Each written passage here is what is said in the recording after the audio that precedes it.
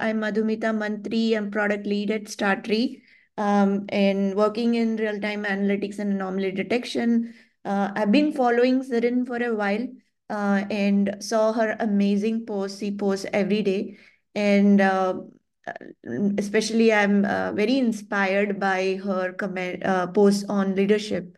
And recently, I came across she was talking about having difficult conversation and being a product manager. I think it's a big part of my job to manage stakeholders' expectation effectively. And I'm an individual who used to be very shy and scared of having difficult conversation, and negotiation was a big challenge. So I thought I'll have a quick chat about Sirin on this topic, and then hopefully others will also listen in and learn from it. If you have question, you can raise hand and I'll invite to the stage. The format is I'll let Sirin introduce herself, and then we'll go over a couple of questions, and then we can, if time permits, we can take up questions from you. Otherwise, you can always post your questions on the event and we'll answer them offline. So with that, Sirin, the stage is all yours. If you can introduce yourself, your career journey, and something not on your LinkedIn profile. Well, first of all, thank you, Madhumita, for having me. I really appreciate that, and I'm glad that my posts and the content have helped you. I also see you as such an expert in what you do as a product lead at Startree, and your content is amazing. You go deep inside of AI, among many, can't speak today, among many other things. So, introducing myself, I'm Sarin Silva. I'm an intuitive coach. I work with women to empower them in their leadership. I find that many women, for whatever reason, we won't go into that today, kind of struggle with really claiming their voice and stepping up to the plate and saying what they need, and to be able to do that in a way that is well received and drives influence. Something about me, well, I've been in business for over 20 years. About midway through my career, I pivoted to coaching specifically because I wanted to help women. And I really enjoy helping people deepen their interpersonal skills.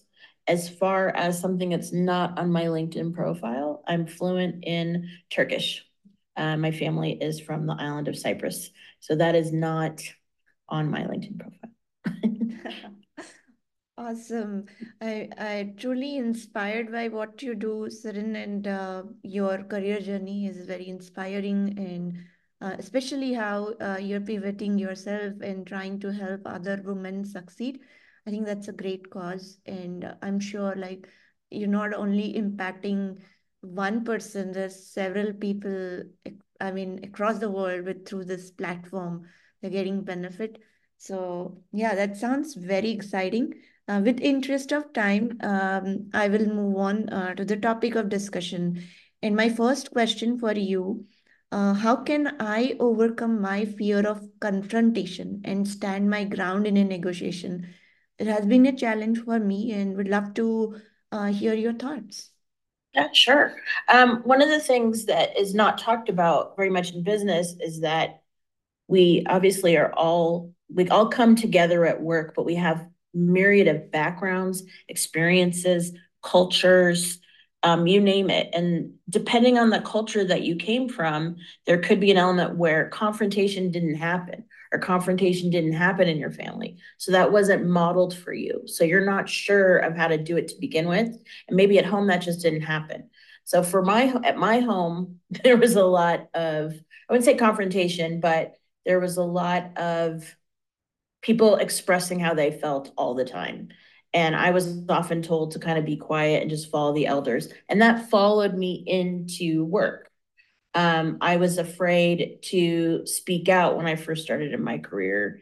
And I was afraid to stand up for my position and for what I believed in. So when we talk about how to overcome it, and I think this will be probably be true of every question you ask me, it comes down to how we perceive ourselves and how self-aware we are. And when we talk about overcoming fear, I actually have a whole process for that. It's called fear melters. But it really comes down to knowing yourself. and understanding what holds you back. And sometimes a coach can help you with that. In a business context, if it's something that affects you in your personal life, something you work with a therapist, can also have a mentor, but it is something that's a personal journey. You have to believe that you're worth it. You have to believe in your position. You have to believe in yourself to say, yes, this is what I want. And it's not as easy as just boldly stepping up and saying, this is what I want. You have to do it in a way within a leadership capacity that invites people in to your point of view versus pushing them out. I think sometimes people think confrontation means I've got to be tough. And that is the old world. And that's a world that women have had tried to fit into. It's, I got to be tough to hold my ground. No, you don't. You don't have to be tough. You just have to be self aware and know where you stand and what you're willing to give into. And if folks are more interested on this topic around negotiation, there is a article that I've written on that on LinkedIn that we're happy to share with you too. That has a number of tips. But the first thing is it comes down to you and how do you want to meet that fear and own your power. Absolutely. You said a very good point in terms of self-awareness and then how you can be more vulnerable. And at the same time, you need not be tough. Like you can be transparent about yourself, but hold your ground strong and without a fear to speak it out. Uh, you said about the article, would love to look at your article if you could share on the event link we Absolutely. have. That'll be great. Great. Then I'll just move on to my next question. So, what are some of specific language techniques I can use to be more assertive without being aggressive? Since we're talking about the confrontation, need not be aggressive. Right. I look at that as a three-step process. I think the first piece of it, again, goes back to self-awareness. How am I feeling about this interaction that I'm going to have? How do I feel? Am I charged up? Am I neutral? Am I afraid to have the conversations? That's the first piece, which is to get in touch with the emotions. And I know people don't like to talk about emotions at work, but hey, guess what? At home and at work, we're human beings having an experience. It just depends on the place that you are at the time. So you really need to get in touch with those feelings. The second thing is that I think is very common amongst women is, and I caught myself doing it yesterday actually. I said, I just want to share this with you. I don't know why we and me, why we would minimize the language. Well, I just wanted to ask you for a raise. That sounds like I'm begging for permission to get a raise when I really should be talking about what do I, what were my contributions and how do those contributions contribute to the business? And to recognize that I have value in that room and I have the right to ask for what I want. Now, when it comes to language, that's a little bit complicated in that everyone has their own sort of verbal style. Like I tend to be very direct. But what I will try to do often is really try to connect to the other person authentically. So what does that look like? How are you? What's top of mind for you? And then use language that can kind of influence that based on the relationship. If you're in a job right now and you're super busy, I have lots of respect for that, but you don't take the time to really understand the players and who's on the leadership team and who you're going to be asking or requesting or negotiating something with, you're doing yourself a disservice.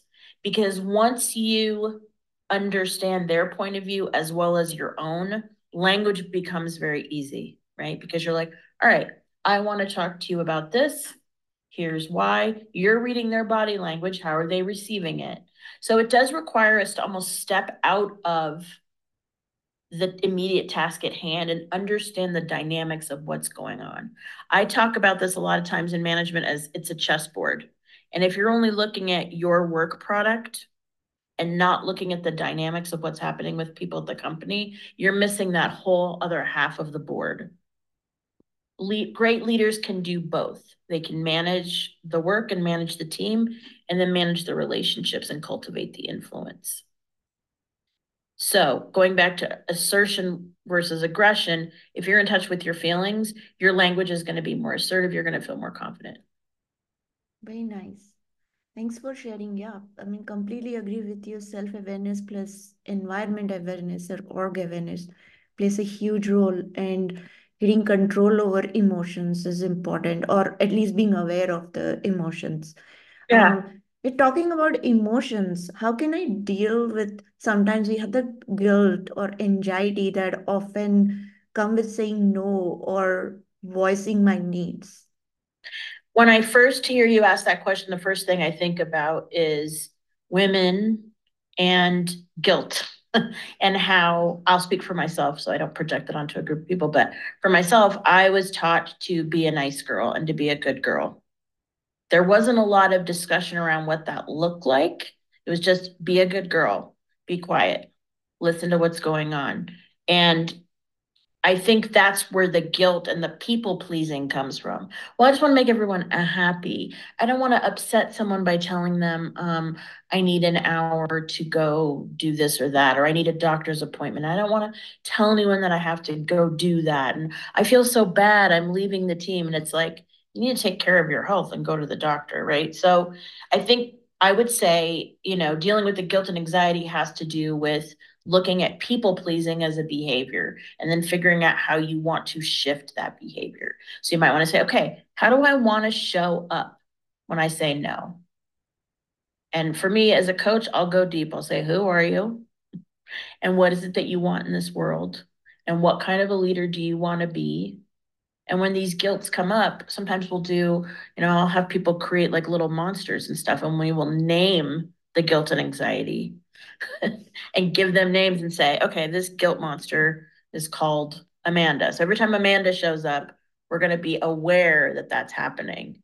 So I think that long and the short of it is guilt and anxiety often come from people pleasing, in my experience, having to deal with women. We are taught to sit in the back. And I'm not here to say all people are bad or anything like that, but there is a cultural entrainment that shows up, and we are told to not ask for a full cup of water. We're always like, just give me a half, just give me a taste of the water. It's like, no, you're a human being, you're thirsty, you get the whole cup of water. So it is a learned skill. I would say people can start noticing when they're feeling guilty and anxious. And that's why if you're working on the computer all day and you don't take a break, you're not having a chance to really feel into what's coming up for you. So before you're going to have any of these conversations, take a break, check in with yourself. I'm a big believer in breath work. Take a breath, right? Let the intelligence and wisdom that you have come in. A lot of times we're operating under like an amygdala, what's called an amygdala hijack, which is your quick response, right? We're on computers all day long. We're getting texts.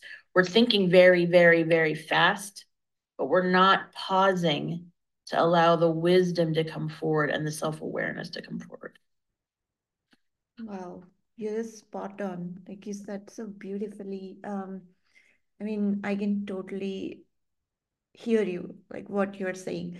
And glad that you shared some of the techniques that I can use to have a control over the emotion and then how to come out of my people pleasing zone. And it's hardwired. And you rightly said we need to put effort, we need to put effort and time to learn the skill if we are hardwired to people pleasing most of the time.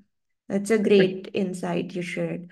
What are some other strategies for handling difficult conversations, especially with colleagues, bosses, or even customers or clients we're working with?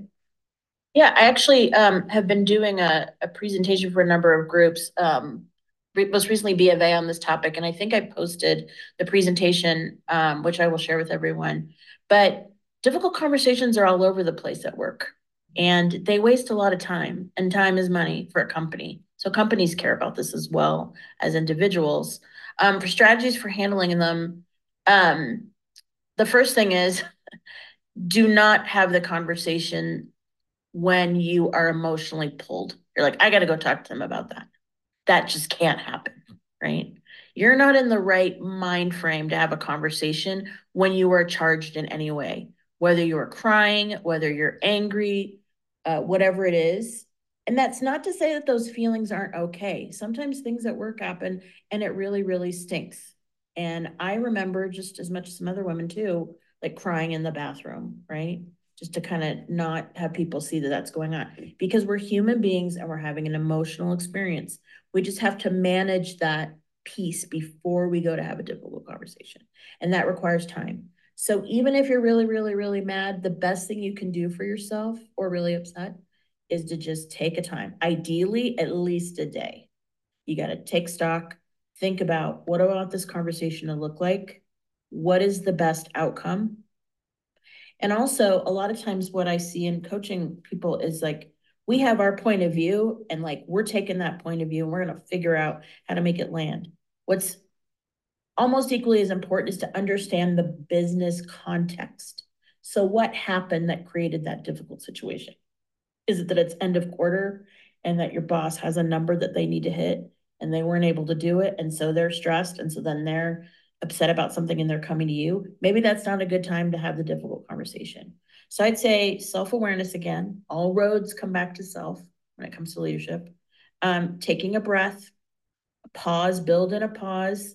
For some folks, taking a walk is really great just to clear your head. And then literally, like you would do a strategy for the conversation, right? Think out the steps. What does that look like? And then once you feel okay about that, go ahead and do it. Another thing is, if you're really mad, you can always write stuff down in a notebook that you're never going to send to anybody. So before you have that difficult conversation, you want to be really clear. And I think I did mention this, but make sure you have what the ideal outcome is and then what a second ideal outcome is. So, for example, if you were negotiating salary, sure, you have an ideal number that you want to hit, right? That's the number that you want. And then there's maybe a number that isn't exactly what you want, but maybe there's some other factors. You really like the company, you like the people. So, have that second best option in any kind of difficult conversation available to you, right? What is the next best option? And then make sure that you're not just directing your point of view at somebody. It's an exchange. You're having an interaction with another person. So you want to be reading body language, listening to what they're saying. One thing that's a really important thing to do is to do like a kind of a recap while you're there. So what I'm hearing you say is that XYZ are very important. The reason why you want to do that is because sometimes two people can be in a room having a conversation and each person thinks that their version is correct, but their version is totally different than the other person's. So when you say stuff like, what I'm hearing is, it gives the other person an opportunity to say, hey, no, I didn't mean that. I meant this. And also brings them in closer in a working relationship, right? They're like, oh, you're listening to what I'm saying. And what happens when people feel like they're being heard? They become more open to whatever it is that you're proposing, typically, right? At least in my experience. Meet people where they are. I was coaching a woman on this earlier this week, and one of the things I said to her is, you have to meet them where they are. Yes, there's an ideal way that you want it to go, but it's equally important for you to be dialed into what they can do and what they're willing to do. Wow, you said so many things in one go, and everything is just spot on. Just to summarize, I think what you mentioned, some of the strategies that would work. First thing is taking, like, being self-aware and calming yourself down. And there are different ways one can, based on how the person is. Some people would like walking or taking deep breaths, things like that. People can follow. The second point is empathy, like the one you were just mentioning, meet the people where they are. So to understand the people and build the empathy, and that comes with building trust, building relationship. I think that also helps long way. And then the facts, like sometimes need to use the facts and use these strategies to have those effective conversations, and then which will ultimately help with having difficult conversation, but the goal is negotiation. So did I summarize accurately? Did I miss something? Yeah, and I would add that there was a great podcast on this a couple weeks ago. HBR, Harvard Business Review, has a great podcast called How Women Work or something like the homepage. Yeah, Women at Work, sorry. HBR's Women at Work. And they did a whole podcast on emotions at work for women and how to manage them with different situations. So if that's something of interest to folks on the live, take a listen to that series. It's great. Definitely. You said a lot of interesting resources, so I will maybe collect them offline from you and share it in the events and also when I publish the newsletter of our talk. Thanks a lot, Sirin. I mean, learned a lot. I have one more last question. Since we are close to like completion of this event, I would just like to see if audience, anyone has any pressing questions that you would like to ask.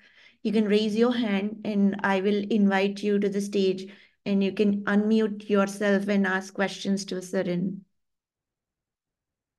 Pause for a second to see if anyone has question. Okay, looks like we don't. In case you do, definitely raise your hand and I'll invite you to the stage and you can unmute yourself. Meanwhile, I'll go ahead with my last question I have for Sarin.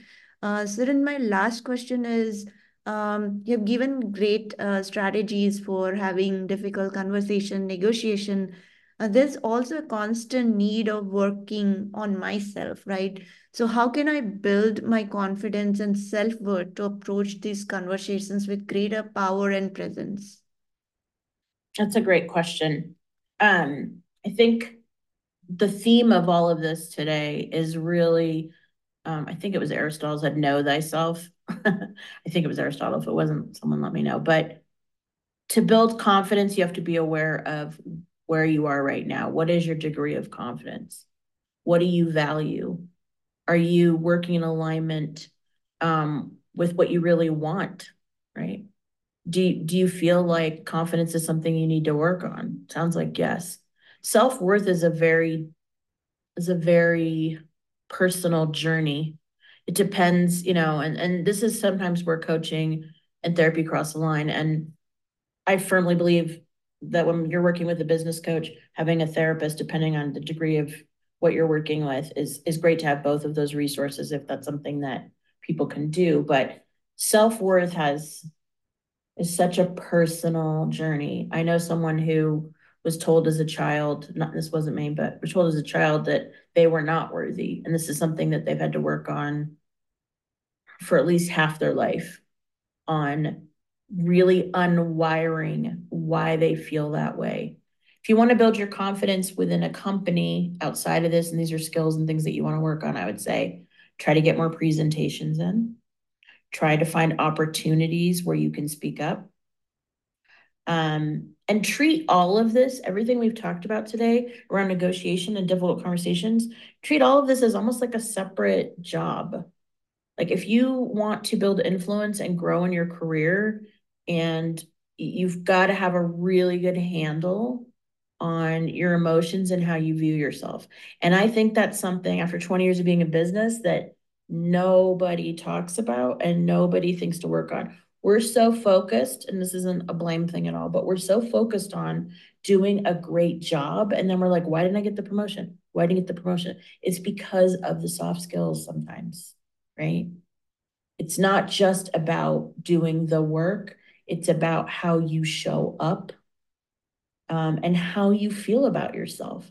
One exercise that I have women do a lot of times when we're working on confidence is I'll say, go to 5 people that you really trust, tell them that you're working on yourself, and ask them to reflect back to you how they view you. And yeah, it's a vulnerable exercise, right?